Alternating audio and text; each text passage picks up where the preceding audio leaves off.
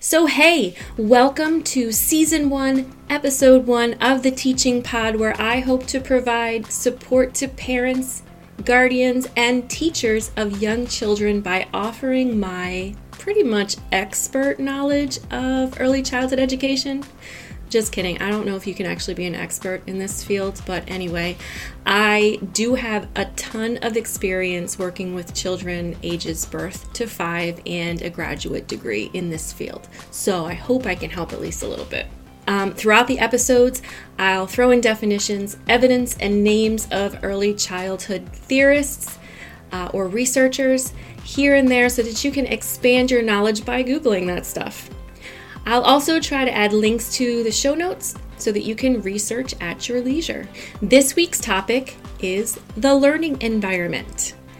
I'll explain what that means, why it's important to the development of the children in your care, and what you can do to support the children in your care, in your home, or in the classroom. But before we get to the topic, let's take a minute to breathe. Because being caregivers of young children is hard, you know? So each week, I'll present a new breathing or mindful technique that you can use with and or without your young learners anytime throughout the day. Taking this time is essential to daily self-care so that you can be present and effective for your little learners, and you can show them how to care for themselves by modeling these kind of calming strategies. Okay, let's get started. And please don't close your eyes if you're driving during this. Thanks.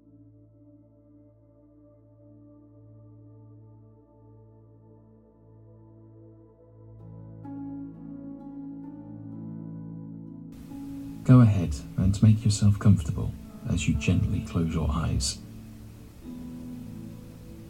You'll inhale through your nose for a count of 4, hold the breath for a count of 7, and exhale through your mouth for a count of 8. Don't worry if you aren't exact here, just do your best. Inhale 1, 2, 3, 4.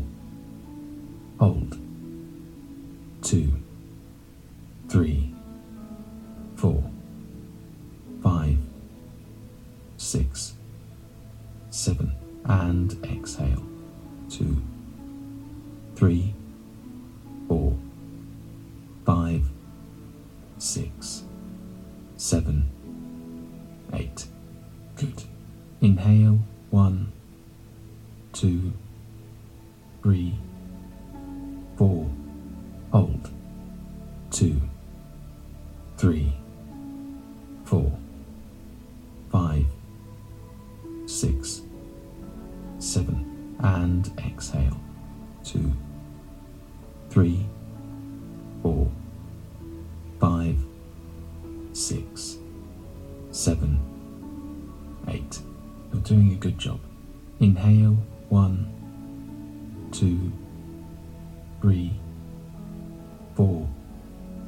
Hold 2, 3, 4, 5, 6, 7, and exhale 2, 3, 4, 5, 6, 7, 8.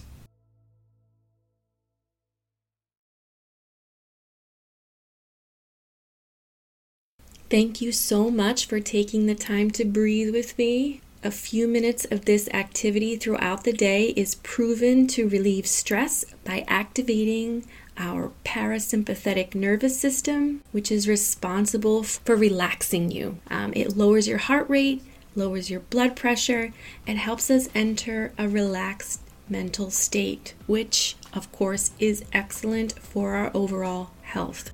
So I put the source material for the breathing technique that we just did in the notes. It's from Hands-On Meditation. You can check them out, or you can, of course, research breathing techniques that might work better for you. Okay, so now that we're relaxed and focused, let's dive into this week's topic, again, the learning environment. So I wanted to discuss this first because the learning environment is considered by most, if not all, early childhood theorists and researchers to be the third teacher. And it really sets the stage for all the learning that's to come. It goes well beyond the physical space to include social and emotional supports. And social emotional learning is the process of developing self-control and self-awareness and interpersonal skills. And in my opinion, these skills are like 150% necessary in giving the children that you're caring for a strong start to their little lives that is going to help manage their mental health as they grow up into adults. That's right, you, the caregivers, the grown-ups, are most definitely responsible for how children develop into adulthood. But hey, no pressure. We'll talk more about this in later episodes because it is a huge topic. Okay, so the learning environment. The learning environment is anywhere a child can explore a space with some scaffolding. I'm going to put a clip in here for you to listen to so you can learn a little bit more about what that word means. You may have heard the term scaffolding as it applies to big building remodels and renovations. But did you know it also has to do with child development? Scaffolding refers to structured assistance or guidance that helps someone build confidence and push their limits to develop new skills and accomplish tasks. As the learner's abilities increase, the amount of help decreases accordingly. This is one way you can support your child's autonomy. Autonomy is just a big word for independence. We all want our kiddos to be able to do things themselves, right? Heck yeah, we do. And we want to make sure that we align scaffolding with children's development level so they're not frustrated and give up. An example would be modeling how to do something like hold a crayon. Show the child how to do that and take a step back and let them try it. I will provide some details on how to scaffold on the Facebook page. Now, let's get back to defining the learning environment. It's essentially an intentionally planned learning space in the classroom or place in your house or even outside. But I'm not only referring to the physical space, which is of course important, but also to the climate or the general mood of that space, which is crucial in promoting feelings of safety in children. And that's necessary when building social and emotional skills and learning supports. For instance, children who feel tension between caregivers like family members or co-teachers are not likely to feel safe expressing their feelings or exploring their environment for fear of causing more tension. Also, they're more likely to act in ways that are challenging to their caregivers to communicate those uncomfortable feelings. Why is the environment important? So, according to Loris Malaguzzi, a guy who founded the Reggio Emilia learning approach in Italy, and you can learn more about that approach at reggiochildren.it, and I'll talk about this approach more in future episodes. So, according to Malaguzzi, the learning environment can be viewed as the third teacher. It supports exploration with the use of purposely placed furniture and materials. This is especially important in the classroom where you may have upwards of 15 children. If you're listening as a parent, at home you can of course be more flexible when it comes to furniture and materials, but allow safe spaces for your child to freely explore without too much intervention. When I say purposely place furniture and materials, I mean you put some thought into what and where things should go and when it's a good time for certain activities to happen. So for example, clay helps with the development of fine motor skills. Fine motor skills are movements that require coordination of fingers, hands, and wrists to complete tasks like writing and eating. So you'll want to make sure that you have clay available and an area, maybe an art area, or if you're at home, a table. Environments provide children with feedback from their interactions with it. For example, they can explore cause and effect. They can make mistakes and use those critical thinking skills to try and figure things out or build those skills. There's so much that they can do if they have the freedom to explore. Thinking about planning for the environment is so important because children, again, have to feel safe to explore their physical space and, more importantly, their emotional space. The environment helps with engagement, which of course helps with the retention of information and their understanding of their world. I know I'm leaving out a lot of the reasons that environments are important here. I would love to go over all of those things, but you can continue this research by Googling the importance of early childhood environments or going to the National Association for Early Childhood Education, which is called NACE's website, which I'll post in the notes too. Also, know that taking time to create an environment truly conducive to learning is going to pay off. It's a proven way to ease challenging behaviors, and it provides a foundation for independent, lifelong learning. Okay, now we've got this information. How are we going to put it into practice? Caregivers, you are part of the environment. That is why self-care is important, like we said in the beginning. Children are reading your facial cues, your tone, your body language. They're listening to what you say, even if you don't think they are. You really set the tone for the day. They look to you as a model for expectations. If you can't handle your emotions and remain calm, the environment you create is going to be stressful for everyone. Teachers, the first thing that you have to do is reflect on your ideas, beliefs, and values. Remember, the environment is a place where we can connect and build relationships with our young learners. So think about what's important to you and why. Consider those ideas, beliefs, and values of the families that you are going to be working with, and how might those conflict with your beliefs, ideas, and values. And what do you think you can do to help overcome the challenges so that you can build and maintain those important relationships? This is a key part of the emotional safety that I mentioned earlier. Children and their families should be represented in the learning environment so that they feel welcome and obtain a sense of security. If you're a parent listening, you can provide your child with knowledge of diversity through conversations and books at home. If you feel that school your child is attending is not representing your family, connect with the teacher or administration and discuss ways that that can be incorporated, because it is important for your child. Teachers, you can represent those families with materials like books that show different family dynamics, including LGBTQ families, multicultural families, blended families, single parent families, etc. Puppets that are diverse in skin color and ability and clothing. Skin tone crayons, markers, and paper can be provided. Posters, puzzles representing diversity and inclusion. But we're not just going to throw the materials in the room and call it a day. We need to use them.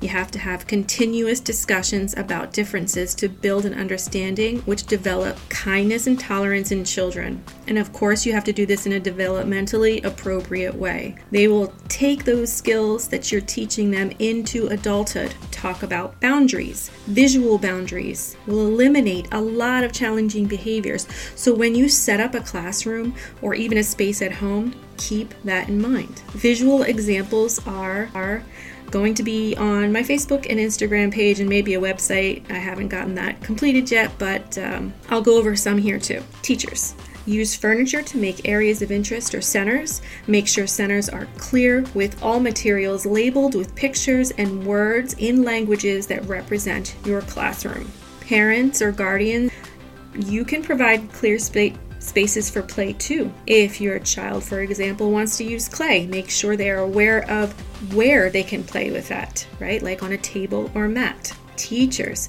make sure your interest areas are large enough to explore, but not too large that children will run or wrestle on them.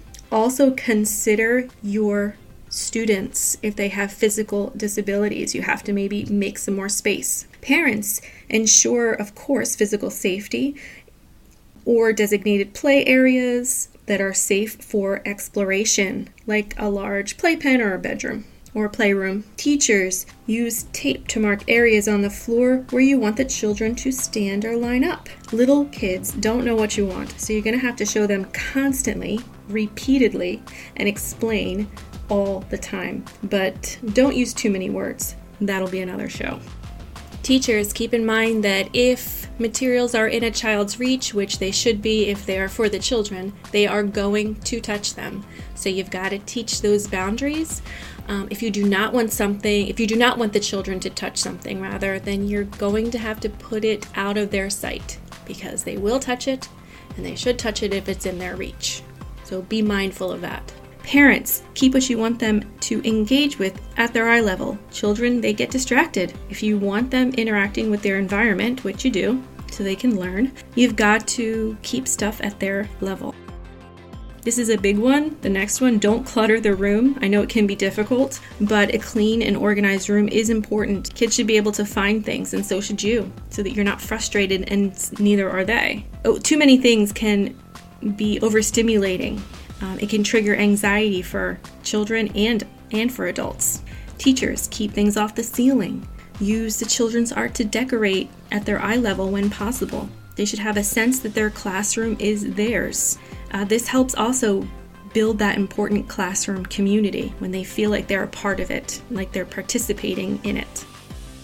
You don't have to put all the toys and books out at once either. Make sure you can switch them throughout the year so the kids don't get bored. This goes for parents too.